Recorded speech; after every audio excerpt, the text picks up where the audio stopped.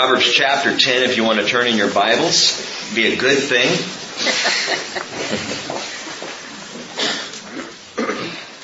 I want to go back and give you all, just for a moment, a reminder of kind of the outline of this book.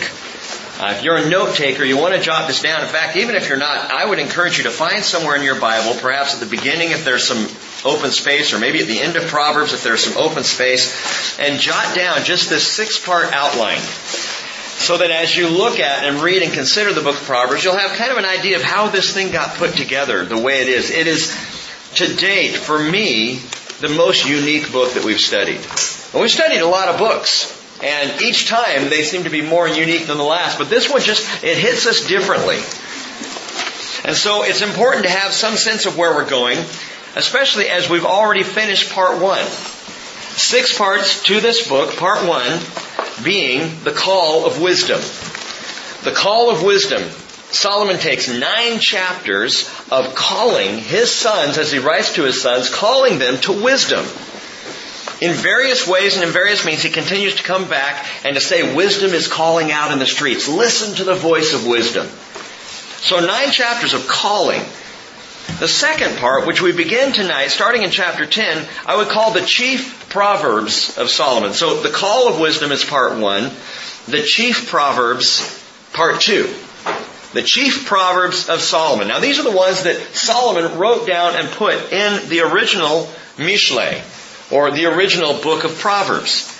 And it runs from chapter 10 through chapter 22, verse 16. Why did Solomon stop at the end of verse 16? Because when Solomon wrote it, there were no verses and chapters. Okay, we did that so we could follow through a little more easily. But chapter 10 through 22:16 is the chief Proverbs of Solomon, those that he wrote and collected and put together in his book. Part 3, we come to Proverbs chapter 22, verse 17, all the way through the end of chapter 24, and it's the collected sayings of the wise. These are not necessarily things that Solomon himself came up with or wrote, but that he collected wise sayings from other people, other places. All, again, inspired by the Spirit. But these verses, 22:17 through 24, chapter 24, are the collected sayings of the wise. Part 1, the call of wisdom. Part 2, the chief Proverbs of Solomon. Part 3, the collected sayings of the wise. Part 4, chapters 25 through 29, we could call the compilation of more Solomonic Proverbs. Solomonic is actually a word.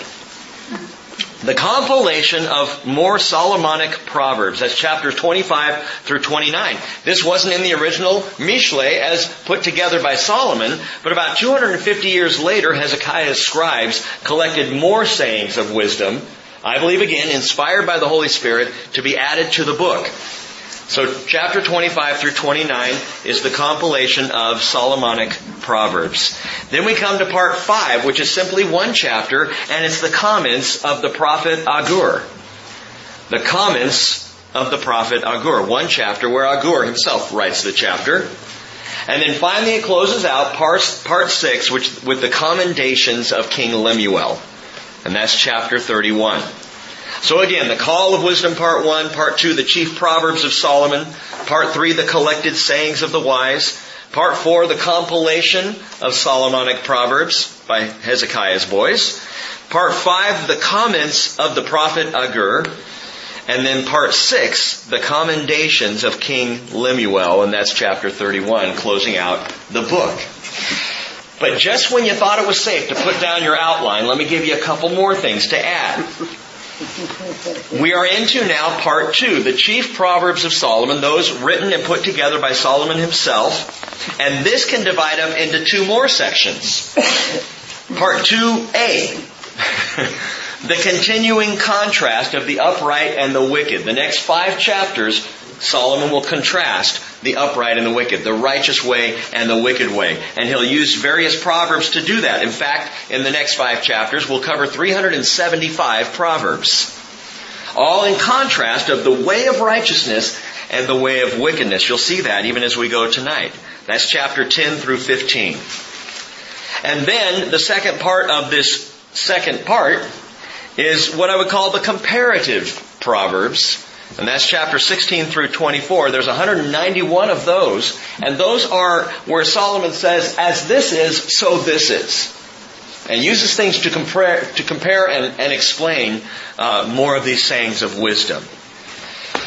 So all that outline, and it really has helped me just to look at that and think in terms of the outline and in terms of how this is laid out before us. Because again, the book of Proverbs, it presents a unique challenge for us in Bible study. The thing that's different about this book from all other Scripture is it doesn't flow thematically like the rest of the Bible does. You know, we were just in the Psalms, and we found not only did individual Psalms have a theme, but oftentimes there were groupings of Psalms. We could go 4 or 5 Psalms in a row and find that there was an arc that connected them all together. That David, obviously, while he was writing these Psalms, or some of the other writers, had a spiritually inspired theme that they were working out from one song to the next. Not necessarily so in the Proverbs. Very often you're reading along and you have one that's on this topic, and the very next one is on this topic, and the very next one is on a completely different topic, and they're not tied together. And it can be frustrating. If you just open up Solomon's Proverbs and start reading, you might say, well, man, Solomon, why don't you stick with one theme for a while? Give me a chance to catch up with you. And I was asking the Lord this week, why did you do this? Why in the book of Proverbs, all of a sudden, are you just shooting individual sayings and axioms at us that may be completely independent from one another? And I think the answer may be that the Mishle is written to force the reader to face each truth. To force us to, before we can go on to the next verse, we got to deal with this one. And so it's like God puts on the brakes and slows us up and says, one proverb at a time, son. One saying of wisdom at a time, daughter. Just, whoa. Pay attention to these. Learn each one before you move on. We're going to do that as much as we can in here. But, that being said, I highly encourage you all to be reading Solomon's Proverbs at home, on your own time, in your personal study. Tonight we're going to try to cover chapter 10 and 11. Some of this we're going to move through, and you might have a huh moment or an aha moment. Make a little mark in your Bible and go back to it and meditate on it. Don't use Wednesday night as the sole time that you spend in Scripture. If you do, you're ripping yourself off. Use Wednesday night as the jumping off point.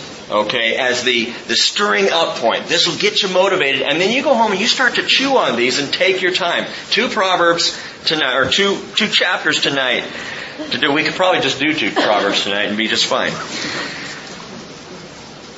Wrestle with these things. Take them to heart.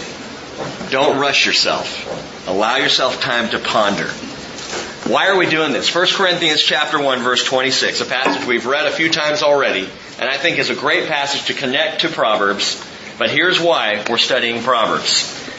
1 Corinthians 1:26, Paul writes, "For consider your calling, brethren, that not many were wise according to the flesh. Not many mighty, not many noble." When we came to Jesus, we didn't have a whole lot to offer. Oftentimes we still don't feel like we have a whole lot of wisdom in this world. A whole lot of clues as to how to get through one day and on to the next.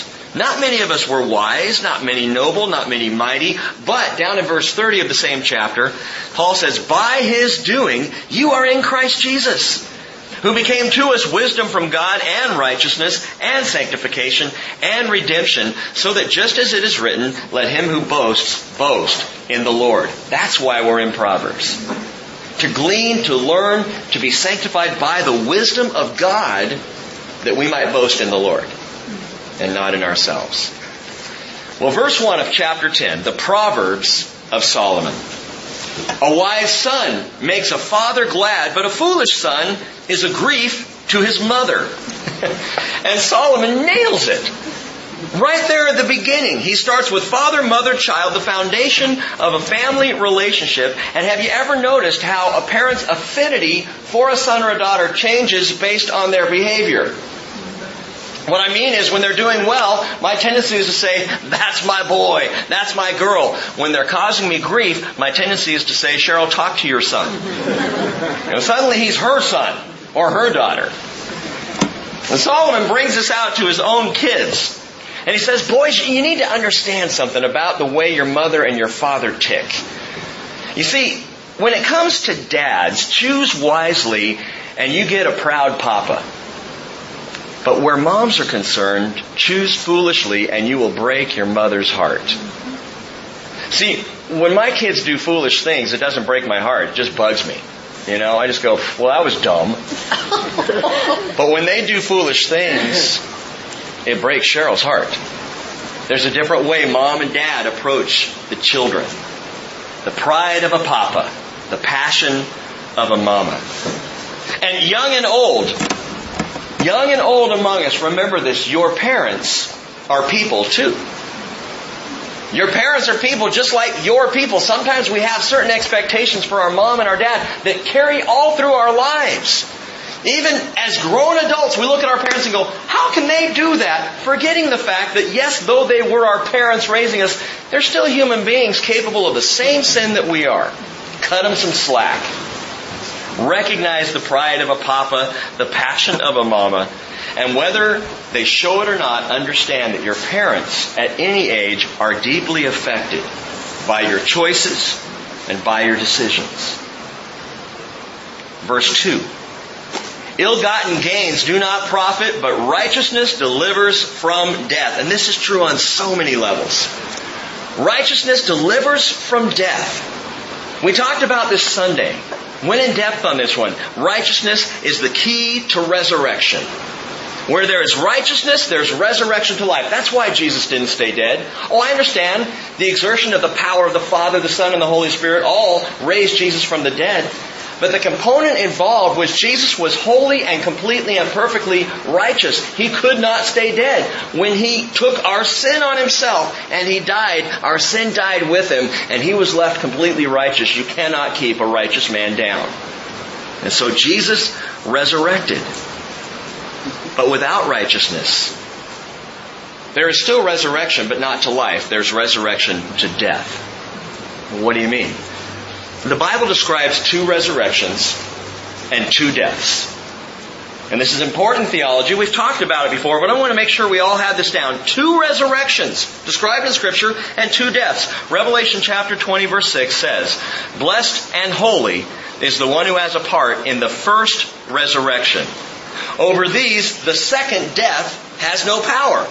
But they will be priests of God and of Christ and will reign with Him for 1,000 years." So here's how it works. The first death is the physical death. The death of the body. All people die because all people have sinned. That's the first death. But the first resurrection broke the power of the first death. And that's Jesus' resurrection, the first resurrection. It began with Jesus. Paul calls Jesus the first fruits.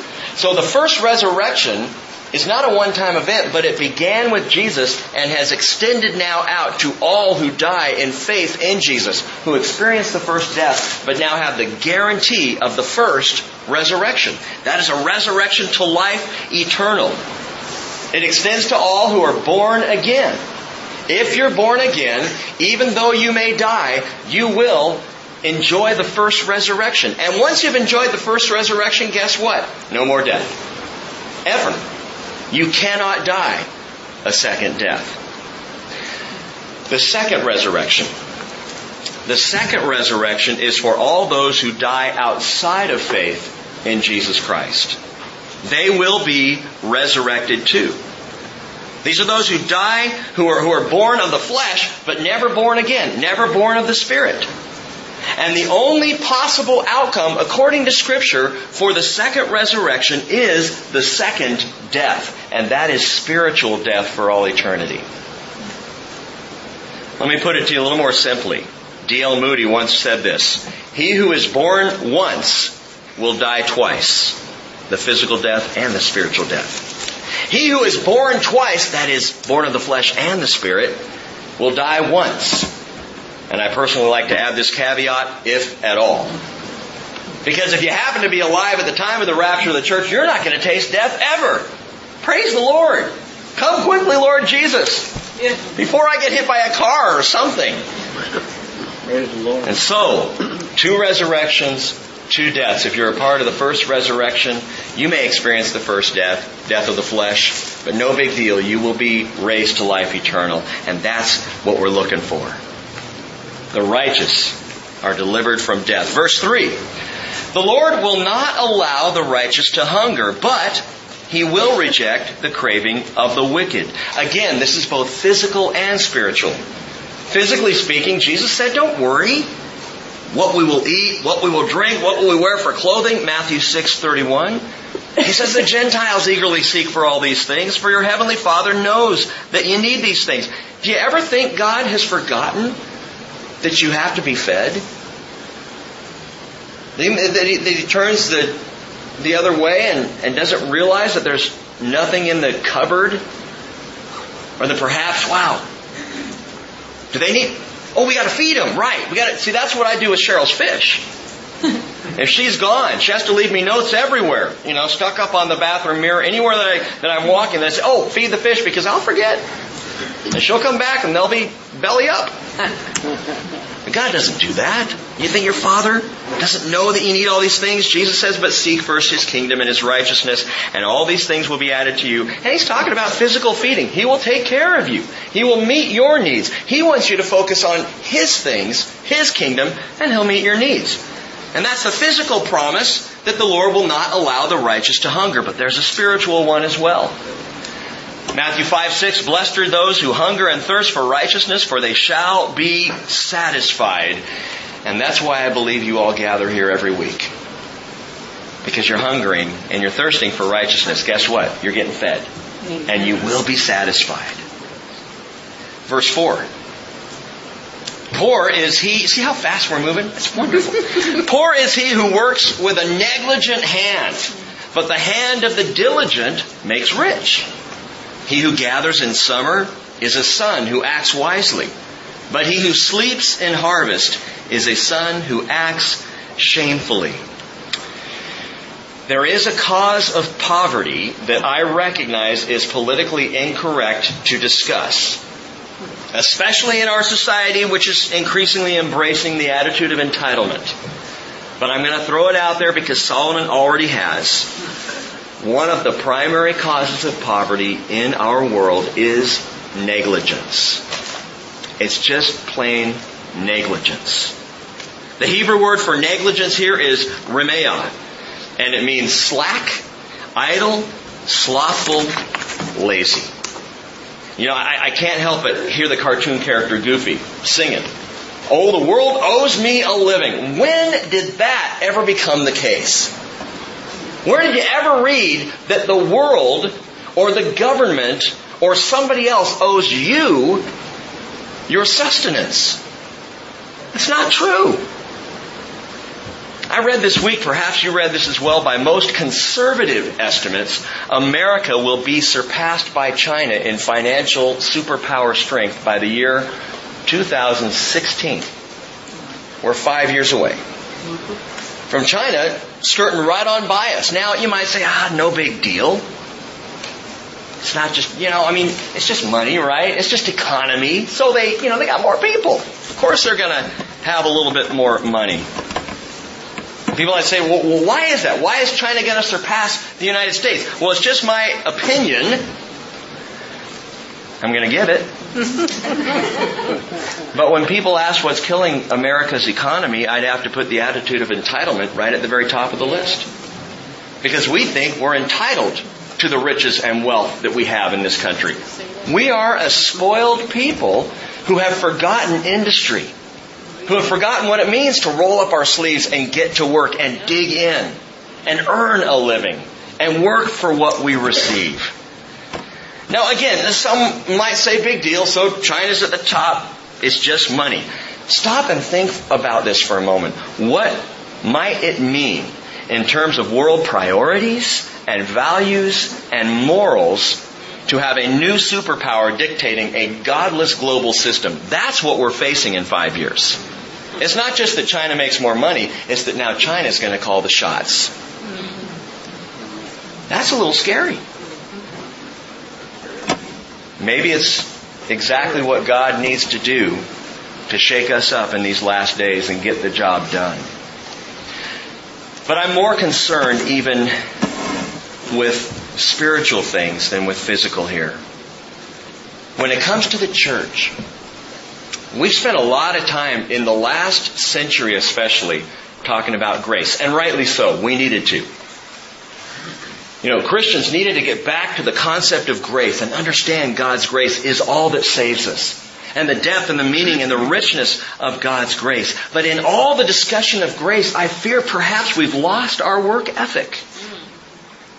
That in all the discussion of rest, which is good, and Sabbath, which is important, we've forgotten that the other 6 days, God said, I want you to work.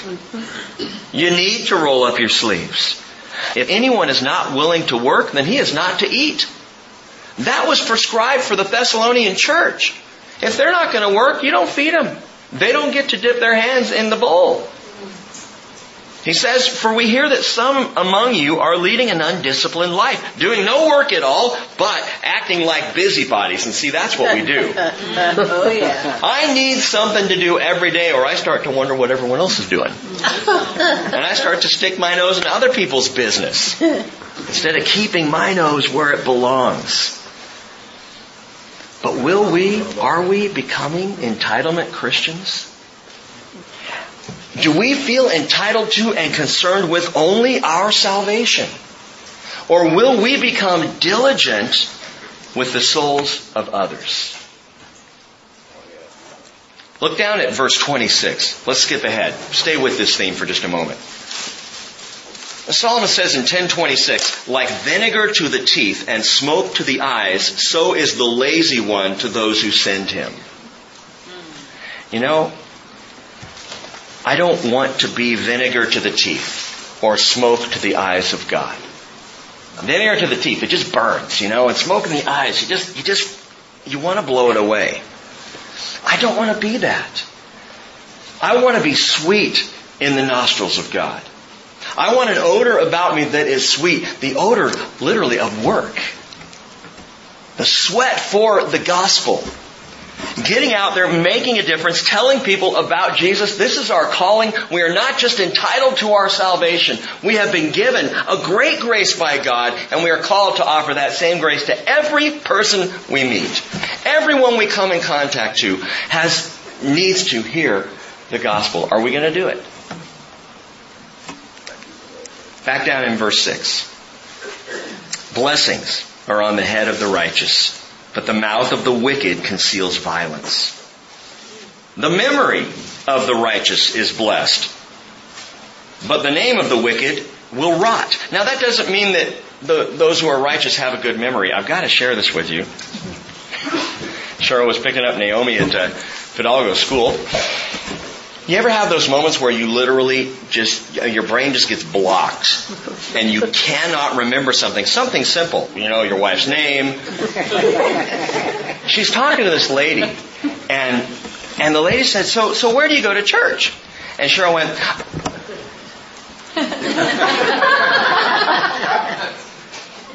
my husband's the pastor. She could not, for the life of her, and her sister Deanne was sitting in the car and she goes, Deanne, where do we go to church? The bridge? Yeah, the bridge. We're taking her to the doctor and getting her checked out. But anyway, the memory of the righteous is blessed. We're talking about our legacy. We're talking about what's left behind. That righteous people are remembered well, and the wicked are not. Wicked people, boy, you speak the name, and typically it's spoken with a sneer and a twist to the lip. Hitler. I don't remember him fondly.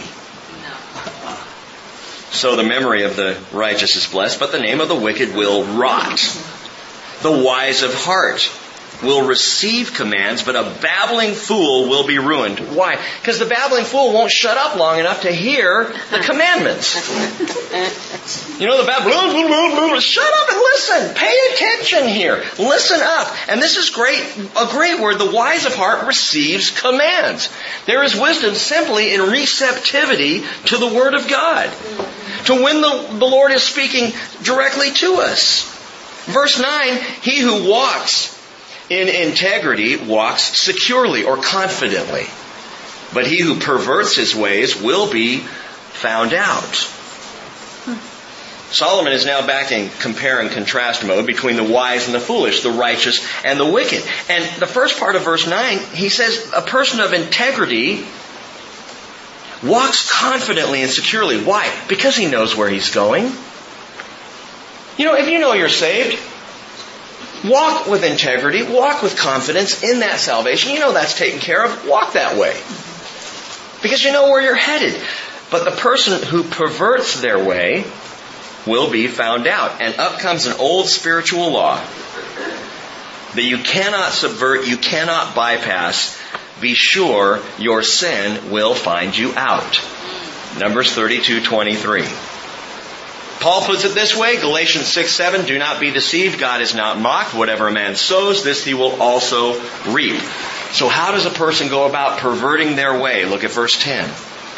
He who winks the eye causes trouble. And again, the idea of winking the eye, Solomon uses this phrase. It means if you're devious, sneaky. That's the idea there. The sneaky person causes trouble, and a babbling fool will be ruined. This is how you pervert the way. Verse 11, the mouth of the righteous is a fountain of life. Why? Because the righteous speak righteous things. And remember, righteousness delivers from death. So the mouth of the righteous is a fountain of life, but the mouth of the wicked conceals violence. Hatred stirs up strife, but love covers all transgressions. I encourage you to think about verse 12. We're going to talk about it on Sunday. Think about verse 12. Just that verse is the only one we're going to take Sunday. Hatred stirs up strife, but love covers all transgressions. Peter says in 1 Peter chapter 4, verse 8, above all, keep fervent in your love for one another, because love covers a multitude of sins. When I was a kid, I used to think that meant if I love people, I get my sins covered. And the more I love, the more my sins get covered up. And that is not what it's talking about. When Solomon says love covers all transgressions, what he's saying, what Peter's saying, he's saying a loving person covers the sins of others. Someone who is loving is more interested in covering sin than they are in exposing it. And we've gotten this a little twisted up, I think, in our thinking in the church. Love covers. Love does not expose, it doesn't shame, it doesn't parade other people's sins all around for everybody else to see. That's not what love does. Love covers. What did Jesus do? He covered our sin. What were all the sacrifices for Israel about throughout the Hebrew Scriptures? It was about atonement, covering. Come and bring this sacrifice, the Lord would say, and I will atone for your sins. I'll cover over. Oh, so God's into cover up? It's not that kind of thing. It's not that love seeks to cover up or hide. It's that love says, I love you so much, I'm not going to bandy about your sin for everybody to know about. I'm going to walk with you, brother to brother, sister to sister. We're going to walk together, and I'm going to help you walk out of the sin, but I'm not going to tell everybody what's going on in your life. Dietrich Bonhoeffer, in his seminary, had a single rule that was held above all other rules. You were not allowed to talk about another person if they weren't present. Period. Good or bad. You couldn't say anything about someone who wasn't standing right there. I think that's a great rule. I think maybe we'll employ that here. That'd be real tough for a lot of people. It would be tough for a lot of people. And all the good things you say about me all the time, you'd have to wait till I was there. Love covers. More about that on Sunday. Verse 13. On the lips of the discerning, wisdom is found, but a rod is for the back of him who lacks understanding. A rod, corporal punishment. There it is, baby. Verse 14. Wise men store up knowledge, but with the mouth of the foolish, ruin is at hand. The rich man's wealth is his fortress. The ruin of the poor is their poverty. The wages of the righteous is life. The income of the wicked, punishment. Again, back in verse 13. The rod. The rod is for the back of him who lacks understanding. And yes, he's talking about someone getting a beating. And I love this. The Talmud puts it this way. In its commentary of this verse, the Jewish Talmud says, that which a wise man gains by a hint, a fool only obtains by a club. Some people just need to take a beating to figure things out. Now, Rick, are you all into beatings all of a sudden here? No, I'm just saying the Bible does teach corporal punishment. The Bible teaches spare the rod, spoil the child. We'll talk more about this when we get to that particular proverb. But let me just ask you this question. If the whole idea of a rod to the back, of corporal punishment, if that bothers you, let me ask you, which is worse? A rod to the back or the ruin of life? No. Of course. And see, we've missed that. We think, oh, no, you can't spank. And then kids are just going off the cliff. Yeah. And verse 16 says, the wages of the righteous is life, but the income of the wicked is punishment. Isn't it better to have a rod than to have ruin? Mm-hmm. Especially when we're talking about life everlasting. Verse 17. He is on the path of life who heeds instruction, but he who ignores reproof goes astray. And it's not just going astray from some vague idea of a happy life. It's going astray from life itself. Romans 6:23 tells us the wages of sin is death, but the free gift of God is eternal life in Christ Jesus our Lord. Sunday morning I asked the question, and I expected the answer I got. Show of hands, how many people here are sinless? And nobody raised their hand. Well, Steve's raising his hand now. We'll get to pride in a few minutes here, Steve. But I asked, how many people are sinless? And nobody raised their hand. But you know what the truth is? Every person in Christ in the barn on Sunday morning could have honestly and humbly raised their hand. Because the truth is we are sinless in Jesus. The Father has made us, declared us righteous. But this is how it works. He declared us righteous when we declared Jesus as our Lord and Savior. In that moment, you're righteous. God never looks at you the same way again. He only now looks at you through the blood of Jesus, which cleanses and causes us to be sinless. So even as God looks at you and me tonight, while we're worshiping, while we're praying, He sees righteous people. However, He doesn't just stop there. We were declared righteous, but now we are being made righteous. Declared righteous, that's the deal. You're saved. But now we are being sanctified. By the sanctifying work of the Spirit, we are being made into righteous people. So, we need instruction. And we need training. And we need course correction. And we need reproofs and even rebuke from time to time. Because God is making us what He's already declared us to be. Isn't that awesome? I mean, I'm already there, but He's getting me there. I'm already pure, but He's purifying me. And that's how it works with the Father. He says, look, I don't want you to worry about whether or not you're going to be good enough for me. I've made you good enough. Now let's walk this out together. That's why we're studying Proverbs. That's why we need this Word. Because He trains us and instructs us in these things. Verse 18. He who conceals hatred has lying lips, and he who spreads slander is a fool. Well, he doesn't mince words, does he? When there are many words, transgression is unavoidable, but he who restrains his lips is wise. Verse 20, the tongue of the righteous is as choice silver. The heart of the wicked is worth little. The lips of the righteous feed many, but fools die for lack of understanding. Skip down to verse 31. Let's stay with the theme. The mouth of the righteous flows with wisdom, but the perverted tongue will be cut out. The lips of the righteous bring forth what is acceptable.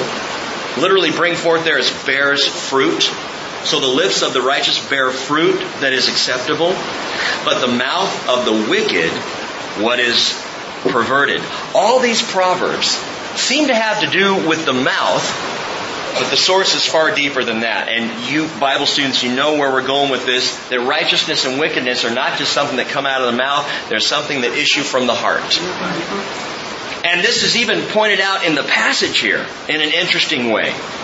Now, Jesus says the things that proceed out of the mouth come from the heart, and those defile the man. But Solomon points this out. Verse 18 begins with concealed hatred. He who conceals hatred has lying lips. And it ends in verse 21 with a dead heart. We see words spewing out, but we get down to verse 21 and there's a dead heart. Now you might read verse 21 and say, where? The lips of the righteous feed many, but fools die for lack of understanding. The word understanding in the Hebrew, leb, it's where we get our word lobe, is literally heart. And the Hebrew word leb is used exactly the way we use heart. If you go see a heart specialist, if you've got heart problems, we're talking about that muscle, the blood pump in our body, leb, the heart. But the Hebrews, just like we do in English, they use that word heart not just physically, but spiritually. They talk about it as an idiom for much more than just a muscle.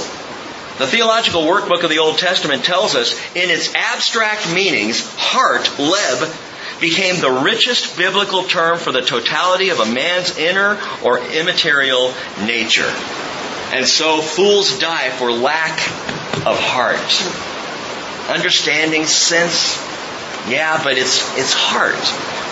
And what Solomon seems to be pointing out here is that these things that come out of our mouth, especially when it's strife or anger or bitterness or these ugly things, eventually they harden the heart to death.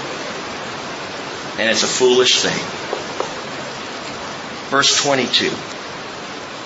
Oh, I love this verse. This is one of Les's favorites as well. It is the blessing of the Lord that makes rich, and He adds no sorrow to it. And that's the difference between blessing and sin. Now listen. The blessing of the Lord makes rich. He adds no sorrow to it. It's like hot fudge cake. You ever had hot fudge cake? You used to have Bob's Big Boy down in California. I don't know if they ever had it up here, but they had hot fudge cake. And it was a slab of chocolate cake, and then a slab of vanilla ice cream, and then another slab of chocolate cake pressed down, overflowing, and hot fudge poured over the top with whipped cream and a cherry. Oh, baby! So good. The blessing of the Lord that makes rich, He adds no sorrow to it, is like hot fudge cake with no calories, but all the taste. I mean, wouldn't that, if someone could invent that, that would be awesome. On the other hand, listen, sin is a lot like blessing. Did you know that? Blessing makes you feel good. Blessing is enjoyable. Blessing is joyful. Blessing is fun. We all want to be blessed. Sin is just like that. Sin is enjoyable. Sin is fun. A lot of people want to sin. We wouldn't sin if it wasn't fun. We wouldn't sin if there wasn't something that we got out of it. Chocolate cake. But sin is fun until the sorrow comes, and that's where it's different. The world's idea of a blessed life. Think about it. Corona's on the beach. You know, that's it. You've arrived if you're on the beach in your little chair with your Corona and the little umbrella sticking out of the top of the bottle. That is the world's idea of blessing. Or one night stands. Hey, there's freedom in that, right? Wrong. Or bar hopping. Oh, let's go out tonight and do that. Or fame or fortune. Fast living. And all of that in the moment feels like blessing. But sin only simulates blessing because sorrow always comes. And that's the difference. The blessing of the Lord makes rich, yes, but He adds no sorrow to it. In other words, what was a blessing for me from God 10 years ago, you know what? It still blesses me. Something that happened yesterday that God did that was a wonderful blessing in my life, I look back, I think about it, and I am blessed.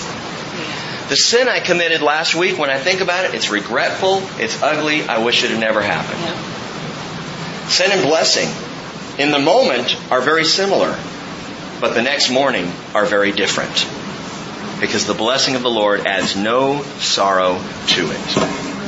Joyful in the moment, joyful in the morning. It's always good. Which is why Paul says in Philippians 4:4, rejoice in the Lord always. And again I say rejoice. You want to pursue joyful living, pursue the blessing of the Lord. Because sin always brings sorrow. Verse 23, doing wickedness is like sport to a fool, and so is wisdom to a man of understanding. That's interesting. They're both like sports. The wise man and the fool both practice their endeavor. They both will exercise it. They'll both engage in it. They'll both compete with it. They'll both be trained by it. John says in 1 John 3:4, everyone who practices sin also practices lawlessness. 1 John 3:7, the one who practices righteousness is righteous just as he is righteous. So Solomon's right on. They're both kind of like sports. You got to work out in them. The sinner as well as the righteous. Verse 25. Oh, I'm sorry, where are we? No, verse 24. We're on 24. Yeah. Verse 24. What the wicked fears will come upon him, but the desire of the righteous will be granted. In the back, we're back to sin and blessing. Yeah. What the wicked fears will come upon him. Well, I have to live with him, she says, because he might leave me. I fear he might leave me. Guess what? He's going to. Well, but I have to keep doing this because I fear the consequence. I fear the withdrawals afterwards. Guess what? The withdrawals are going to come. And so, it's amazing to me. The wicked fears what will come upon him. The wicked know what's going to happen. We all do. What a way to live. I mean, think about this. We even have a phrase for this. Life in the fast lane. Always looking over the shoulder. Always waiting for the next shoe to drop. Fear of the consequences of our behavior. That's the wicked. That's the lifestyle chosen. The lifestyle of the righteous, however, the desire of the righteous, he says, will be granted. I love that. What is the desire of the righteous? To be right with God. The desire of the righteous is simply to be right with God. And God says, if that's your desire, granted. You got it. Psalm 37 verse 4, delight yourself in the Lord and He will give you the desires of your heart, which will be the Lord Himself. He is my desire. Now verse 25. When the whirlwind passes, the wicked is no more, but the righteous has an everlasting foundation. We talked about on Sunday. When the whirlwind passes, the wicked is no more. The righteous has an everlasting foundation. Verse 27. We already looked at 26. The fear of the Lord prolongs life. That is literally days. Long, full days. Remember that? The full day. God provides, offers a full day for you. Doesn't necessarily mean many, many years. It just means the years that you have, the days that you have, will be full. But the years of the wicked will be shortened. The hope of the righteous is gladness, but the expectation of the wicked perishes. What does that mean? It just means that when you're living a life that's wicked, everything you hope for ends up burning out and is no more. It never lasts. It's never what you hoped it would be. Only in Jesus is there gladness. Verse 29, the way of the Lord is a stronghold to the upright, but ruin to the workers of iniquity. Verse 30, the righteous will never be shaken, but the wicked will not dwell in the land.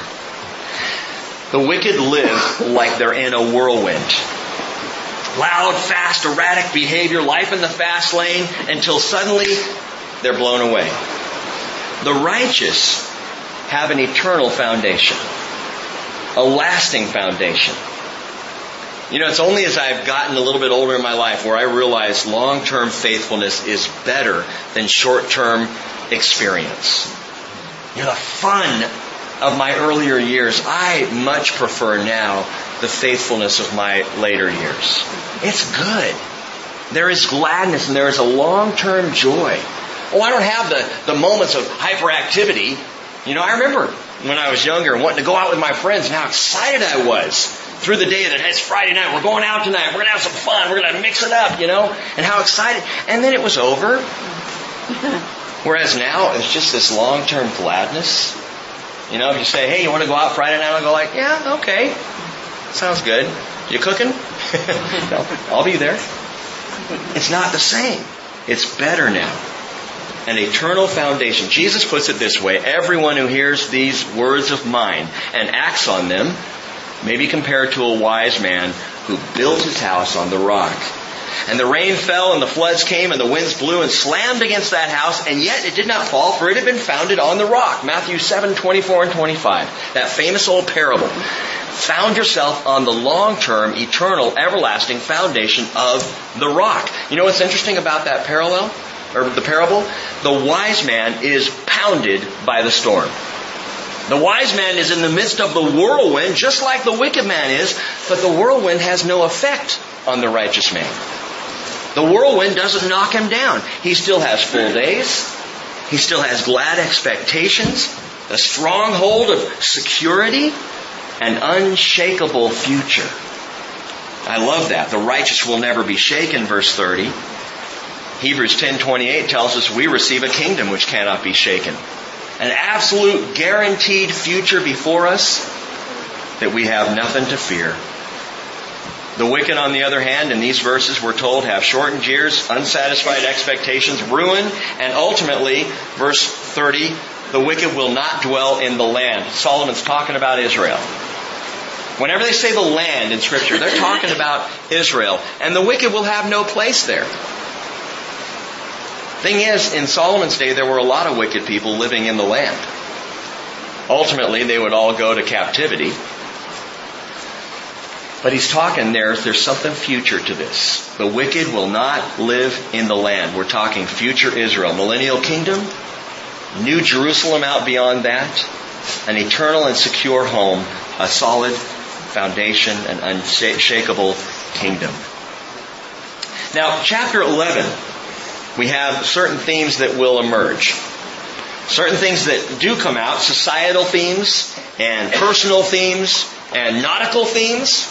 That's an interesting one. And even agricultural themes. So I'm going to throw those out to you just to follow through. There's a little bit of jumping back and forth, especially between personal and societal. But they force us to consider each individual proverb. Verse 1. A false balance is an abomination to the Lord, but a just weight is His delight. That's the first societal proverb. Proverbs, that is, that have to do with your neighbors, that have to do with community, that have to do with society, people living together.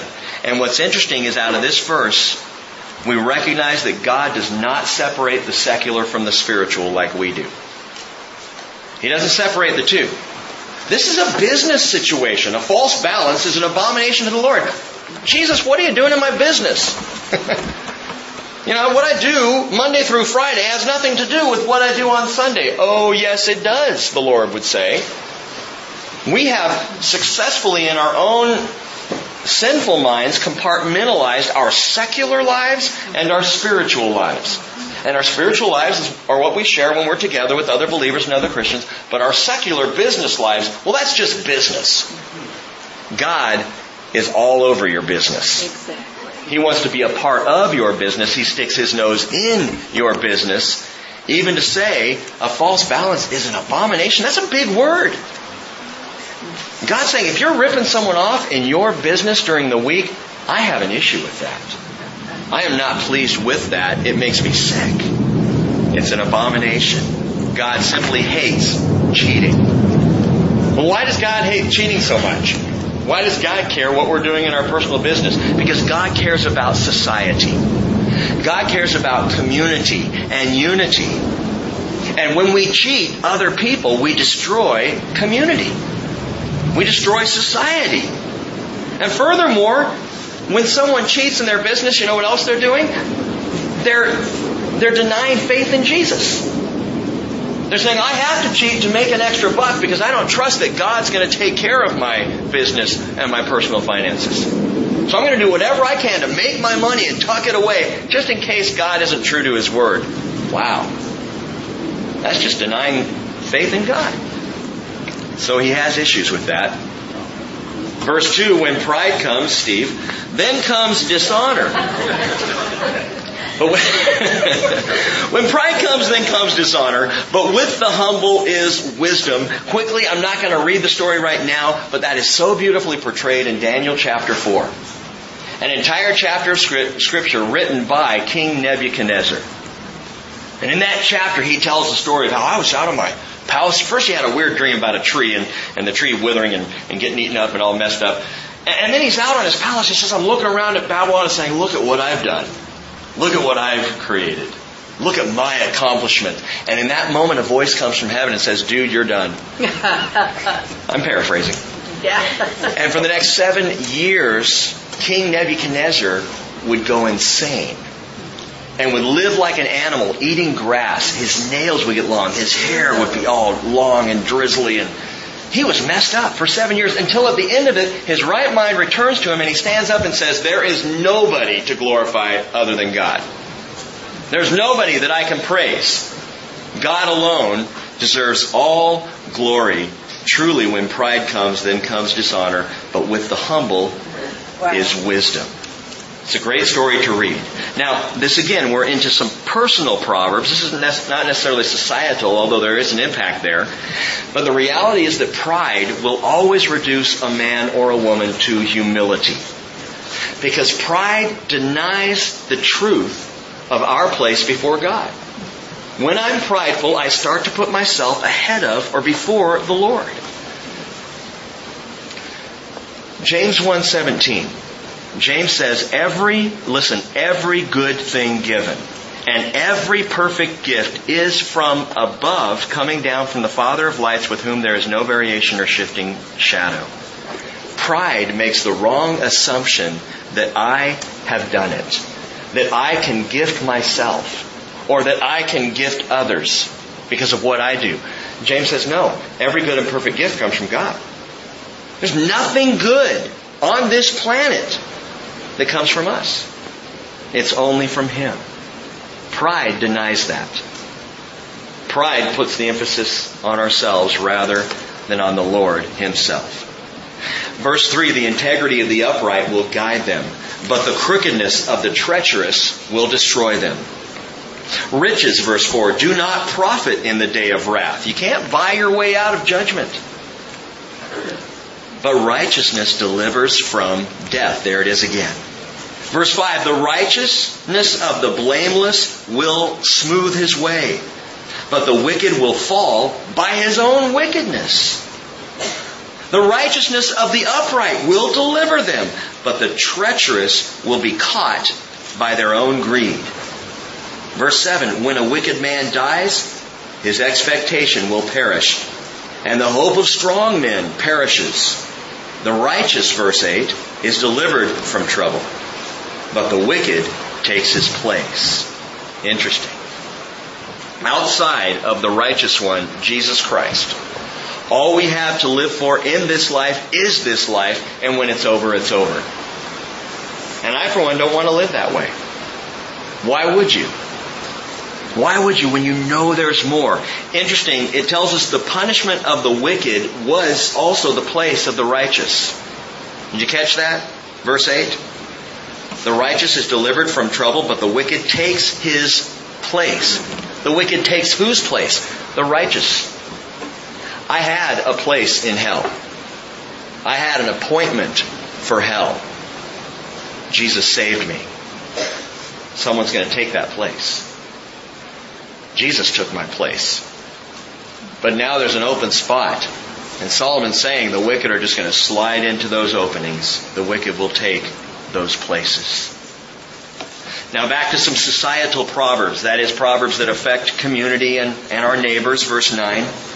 With his mouth the godless man destroys his neighbor, but through knowledge the righteous will be delivered. When it goes well with the righteous, the city rejoices. And when the wicked perish, there is joyful shouting. So either way, the city's happy. I love that. Have you ever seen the musical Scrooge?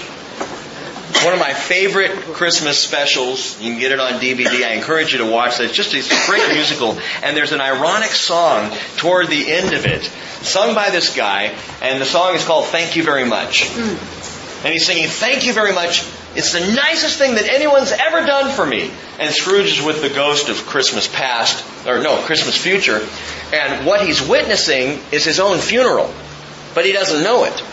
And everybody's singing, "Thank you very much. Thank you very much. It's the nicest thing," because he's dead. And Scrooge, it's hilarious, is dancing with them. "Hey, I don't know what I did, but I'm glad I did it for all of you." "Yeah, right." Not realizing they're rejoicing because he's dead. And the movie ends after Scrooge figures the whole thing out. And after he turns his life around, the movie ends with him ripping up debts and setting people free who owed him money, and they start singing, "Thank you very much. Thank you very much." And so it works both ways. It works both ways. The city rejoices when it goes well with those who are righteous, and the city shouts joyfully when the wicked perish. Verse 11. "By the blessing of the upright, a city is exalted, but by the mouth of the wicked it is torn down." He who despises his neighbor lacks sense. Sense there is lev, heart. You despise your neighbor, you lack heart. But a man of understanding keeps silent. In other words, and this is sound biblical advice, if you have a problem with your neighbor, or if you are aware of a problem or an issue in their life, keep your mouth shut, unless it's to pray for them. That's the only reason we should be opening our mouth about our neighbor behind their back, is in prayer for them. Another way to put this is, don't kick up the dust where you live. It's just going to get in your own eyes. Verse 13. "He who goes about as a talebearer reveals secrets, but he who is trustworthy conceals a matter." As we said before, this is not about cover-ups and deception. The trustworthy person concealing, not in a negative sense. The trustworthy person is the one who can hold the confidence of another person. Now that's obvious, we know that. But he who goes about as a talebearer, I love that word, it's literally a gossip. A talebearer is just a gossip.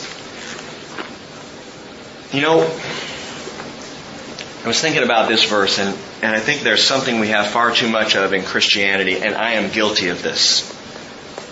And that's self-righteousness.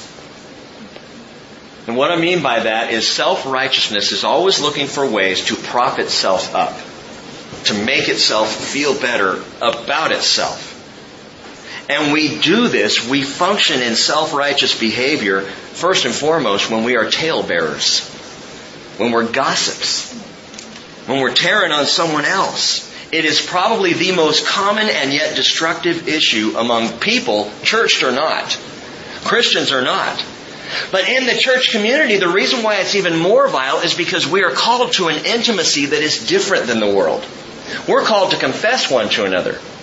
We're called to share our lives with each other. And as we share our lives, when the gossip starts to go from there, man, that's an ugly thing. It's a terrifying thing. All in one accord. That's right. But in the church community, here we are. And this issue of gossip is talked about over and over in Scripture, and yet we still deal with it. We still talk. It's the Bonhoeffer thing, like I said. How would it really be if we said, I will not talk about anyone outside of their presence? I won't say a single thing. I would even be okay with us talking about each other behind each other's backs if it's all positive. But I will not say a single negative thing about anybody unless they are right there to hear it for themselves. That would revolutionize church right there. It would change everything. Proverbs 20 verse 19 says, "He who goes about as a slanderer reveals secrets. Therefore, do not associate with a gossip." And Paul takes it a step further and warns Timothy that gossip will be rampant in the last days. Let's not do it. Let's be a fellowship who refuses it. We will not tolerate this. Isaiah chapter 35 gives a different approach. Encourage the exhausted. Strengthen the feeble.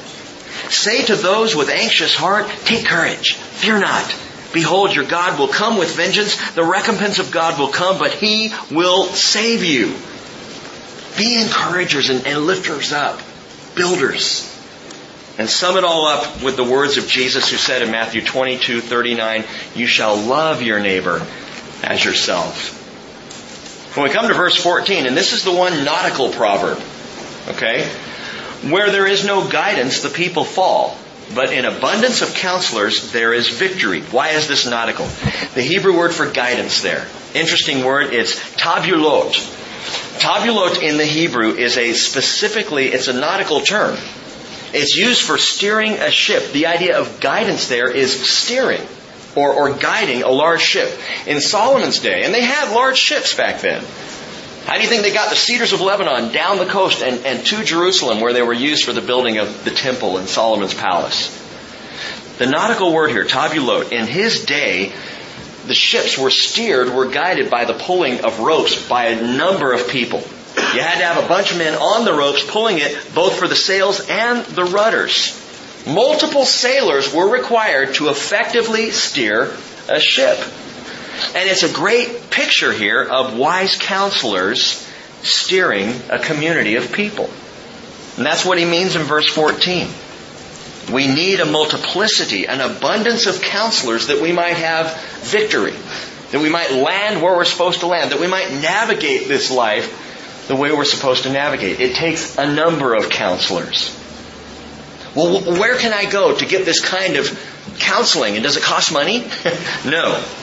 Isn't that funny? We pay money to go to counselors, and if you're seeing a counselor in need to, I'm not going to take issue with that, but I will say this: after a 40-year longitudinal study to detect the effectiveness of counseling, you know what they came up with? 40 years. And what they realized at the end of it was the efficiency and the helpfulness of a counselor was no different than talking to a friend.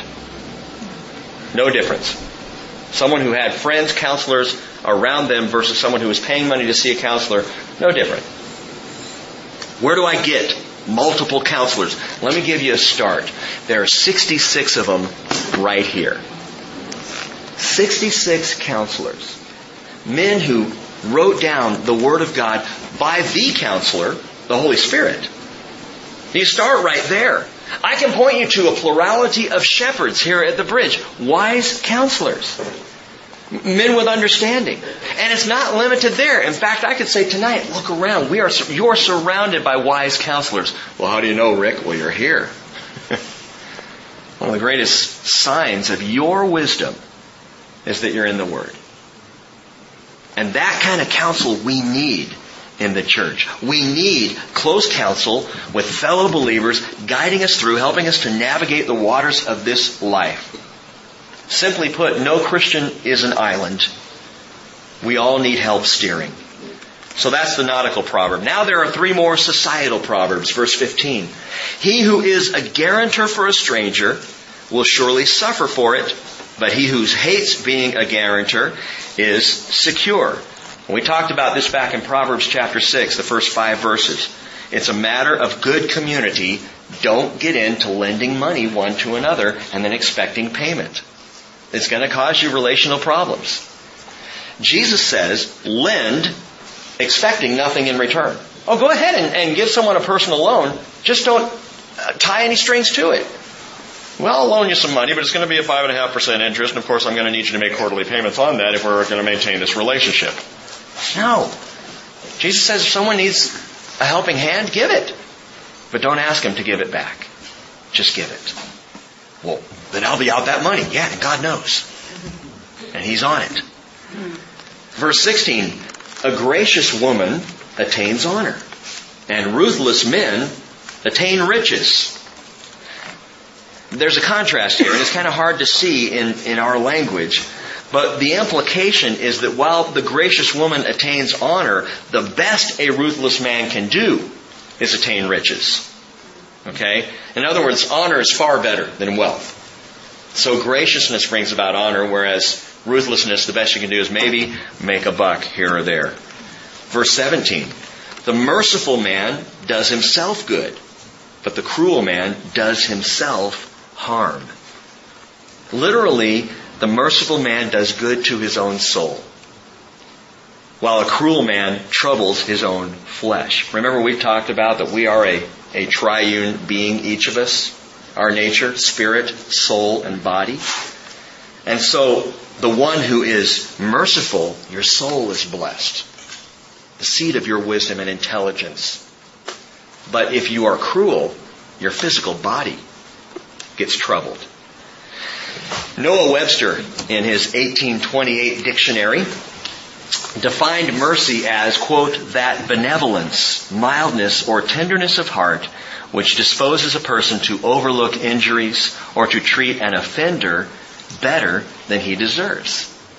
And so when we talk about something like mercy, the merciful man does himself good. To extend mercy is to give forgiveness or benevolence or good to someone who does not deserve it because they have been injurious to you. Someone who has hurt you. Well, why should I do that? 2 reasons. Because that's how God treats you, number 1. And number 2, because eventually you're going to need mercy yourself. And if you're merciful, you will receive mercy. Psalm 103 verse 10 tells us God has not dealt with us according to our sins, nor rewarded us according to our iniquities. He is merciful. And Jesus says, be merciful, Luke 6:36, just as your Father is merciful. And in Matthew 5:7, Jesus said, blessed are the merciful, for they shall receive mercy. And that's both in the future, but it's also right now. Someone who goes about in life being merciful to other people is going to receive mercy in return. It's a spiritual truth. Societal proverbs. Boy, if our society just followed just those in chapters 10 and 11 tonight, it would be a radically different America. Wow. Finally, some agricultural proverbs for you, verse 18. Agricultural. The wicked earns deceptive wages, but he who sows righteousness gets a true reward. He who is steadfast in righteousness will attain to life, and he who pursues evil will bring about his own death. The perverse in heart are an abomination to the Lord, but the blameless in their walk are his delight. Assuredly, verse 21, the evil man will not go unpunished, but the descendants of the righteous will be delivered. The seed of the righteous, literally. Remember Sunday we talked about this. Jesus is the righteous one, and in his death he sowed the seeds of righteousness, and now we are his descendants for it. In John 12:24, Jesus says, truly, truly, I say to you, unless a grain of wheat falls into the earth and dies, it remains alone. But if it dies, it bears much fruit. And look around, fruit. We are that fruit. We are the fruit of Jesus' righteousness. We are the seed. Man, amazing. If you had to miss this discussion on Sunday, I encourage you to pick up the teaching online. Because it's stunning. Not my teaching, but the Word is stunning. Of the truth of righteousness, and we are that righteous seed of the righteous one, Jesus Christ. Romans 8:10, if Christ is in you, though the body is dead because of sin, yet the Spirit is alive because of righteousness. Verse 22. Oh, I love this one. This is a good one. As a ring of gold in a swine's snout, so is a beautiful woman who lacks discretion. Wow, that's awesome. I don't know how he got away with it. That's just a great proverb. Now, I know Solomon just stuck this one in here to force some consideration. And the historical background, very simply, Israelite women wore gold nose rings for beauty. In the same way that women today will wear earrings. Actually, there's a lot of nose ring going on too, but it was an Israelite thing. It was a sign of beauty to have that little ring hanging out of your nose. I don't know what they did when they had a cold. We won't think about that right now. But imagine. And what Solomon's saying, he's drawing this just brutal picture. Imagine that beautiful woman. Oh, she's a delight for the eyes, and she's got that gorgeous gold nose ring, and so she's obviously well adorned in Israelite society. Take that ring out and stick it in a pig's nose. And take a close look. That drippy, slimy, greasy, soily snout with that gold ring hanging there and whatever hanging off of the gold ring. It's just disgusting. And Solomon said, that, my friends, is the picture of a beautiful woman with no taste. The word taste there, discretion in the Hebrew, ta'am, is literally taste. A beautiful woman with no taste. Boy, I could name names. I shouldn't. Don't. It would be gossip. Let me just say, all you have to do is go to VH1. If you want to see some beautiful women with no taste, go to MTV. Look at the news. Who's selling the records? Lady Gaga. I was just going to say. I said a name. It's not gossip. She's put herself out there. There's a beautiful woman with no taste. Exactly. And it's amazing, isn't it? Especially when it comes to celebrity, how women will rise to fame, and some beautiful women out there, but they'll do things and you just go, Ew. why? You're a pig snout with a ring in it. And that's what Solomon's describing here, and it's the same today as then. It's just ugly. Ladies, you might ask, okay, well, what does good taste look like then? Peter put it this way. At the risk of sounding chauvinistic, I'm just going to read Peter's words. Your adornment must not be merely external, braiding the hair, wearing gold jewelry, putting on dresses, but let it be the hidden person of the heart, with the imperishable quality of a gentle and quiet spirit, which is precious in the sight of God. And I can almost hear today's woman, no offense ladies, but I almost hear today's woman going, well, that just offends me. Why? Why should that be a bad thing? How far has our society gotten from biblical truth that we read something like the imperishable quality of a gentle and quiet spirit, something that God says, I love that, and the world goes, ooh. In this way, in former times, the holy women who hoped in God used to adorn themselves, being submissive to their own husbands. Ooh. Just as Sarah obeyed Abraham, calling him Lord. I've told Cheryl, she called him Lord. Oh my.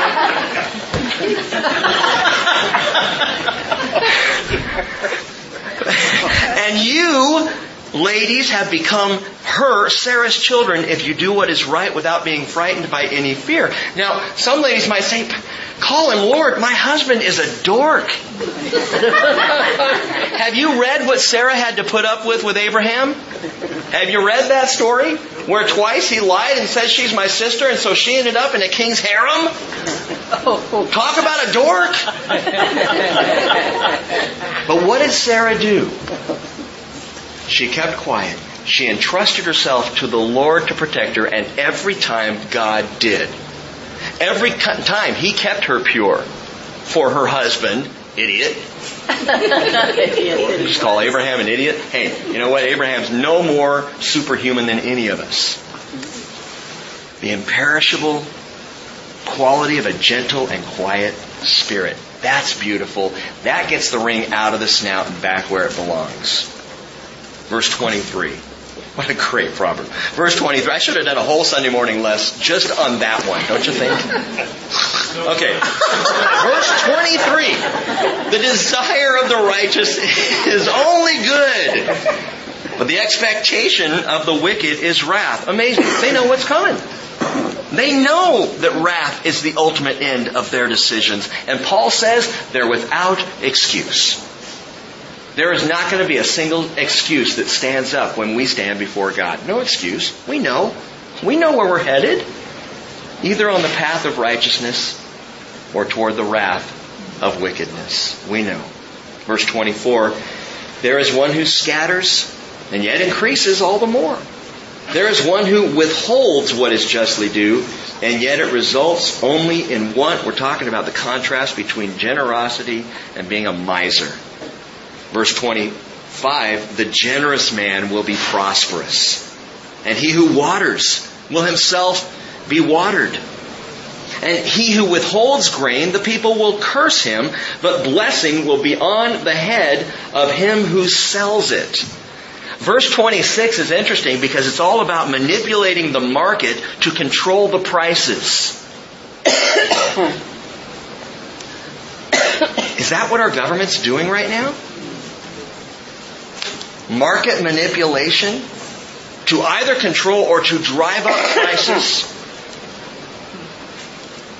He who withholds grain, the people will curse him. Blessing will be on the head of him who sells it. Did you know that capitalism is not a fundamentally Christian system? Really? Rick, are you a lib? No. Listen, saints, any political system or ideology without the Lord is bogus. And it doesn't matter if it's Marxism or communism or capitalism or any other ism. If the Lord is not in it, it's bogus. Because capitalism, without Jesus involved in it, is pure greed. That's all it is. That is the most ungodly thing we can think of. With Jesus in it, the free market and people involved in developing products and selling and sharing, and that's not a bad thing with Jesus in it. But our country's been removing Jesus right and left. It's no wonder things are not pretty economically in our country right now. The way of the Lord, gang, is generosity. The way of the Lord is to give and give and keep giving and give some more, because the generous man will be prosperous. The farmer is a great picture of this, because the farmer scatters seed. He buys the seed and then he just scatters it. He throws it. And what happens? It grows. And then he's got more that he can sow the next year. And that's the concept of generosity. And it's the way of the Lord. Paul said to Timothy in 1 Timothy 6:18, instruct them to do good, to be rich in good works, to be generous and ready to share, storing up for themselves the treasure of a good foundation for the future, so they may take hold of that which is life indeed. And we're down to the end of it here, but listen, Solomon is describing the generosity of scattering and sharing and even selling seed to benefit others. There's a spiritual truth here. I think about Boaz and that wonderful little story of Ruth, 4-chapter story. Read it when you get home tonight. Great story. Boaz is a generous guy. Boaz first notices Ruth and says, hey, leave extra for her as she's gleaning in my field. Leave a little extra. And then at lunchtime, he shares roasted grain with her. Here, why don't you have some of my lunch? He shares it with her. And then after lunch, he tells the guys, look, don't even harvest that part of the field that Ruth's in. Just let her have all of it. She goes home with this massive amount. Next thing you know, Boaz is Ruth's kinsman redeemer. He gets to marry Ruth. And you know what just happened? The generous man has generosity all over him. The blessing is now on Boaz's head. All he sought to do was bless Ruth. And now the blessing was on his head. And he ends up fathering a man named Obed, who fathered a man named Jesse, who fathered a man named David, whose son was eventually Jesus Christ. And all because Boaz was generous. And so the proverb is true. The generous man will be prosperous. Blessing will be on the head of him who sells it. Verse 27, he who diligently seeks good seeks favor, but he who seeks evil, evil will come to him. He who trusts in his riches will fall, but righteousness will flourish like the green leaf. Verse 29, he who troubles his own house will inherit wind. Sons, daughters, pay attention to that. If you're a problem in your house, guess what your inheritance is going to be? Nada. And the foolish will be servant to the wise-hearted. The fruit of the righteous is a tree of life, and he who is wise wins souls. If the righteous will be rewarded in the earth, how much more the wicked and the sinner. The word rewarded there is recompensed, so it can go either way. If the righteous are recompensed, in other words, given a reward, how much more are the wicked going to be recompensed, in other words, given their just due. Last thought for tonight. Would you like to be counted among the wise? Here's the key. Win souls. If you want to be one of the wise of Jesus, the righteous on the righteous path, man, win souls. The Hebrew word win here is simply to get, to fetch, to lay hold of, to seize. Go get them. Solomon says, here's wisdom. Scatter the word. Sow the seed. Share his righteousness. Win souls. And when it all comes down, John 4:35 says this. He says, do you not say, there are yet 4 months and then comes the harvest? Now what do you guys say? Yeah, Jesus. Behold, I say to you, lift up your eyes and look on the fields. They're white for harvest. Already he who reaps is receiving wages and is gathering fruit for life eternal, so that he who sows and he who reaps may rejoice together. He who is wise, Solomon says, wins souls. Where do you go to be a soul winner? And give this some thought. Where do you go? Last week we talked about don't cast your pearls before swine, whether they have a nose ring or not. Don't give dogs what is holy. There are some people who are so rebellious and so anti the message of the gospel of Jesus that when you try to bring it, they're just going to trample it. Don't go there. Fine. So where do I go to win souls? Where can I go to sow where the gospel is well received? Well, let me ask you this.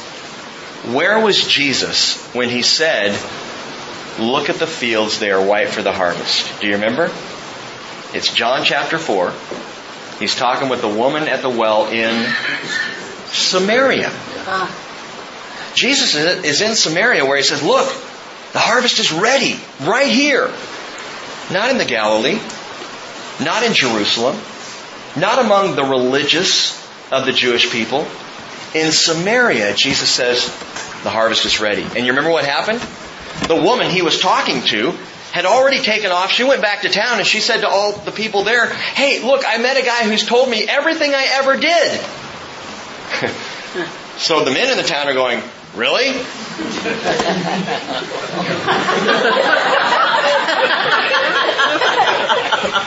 I'm going to go see what he's saying. I'm going to head out there myself.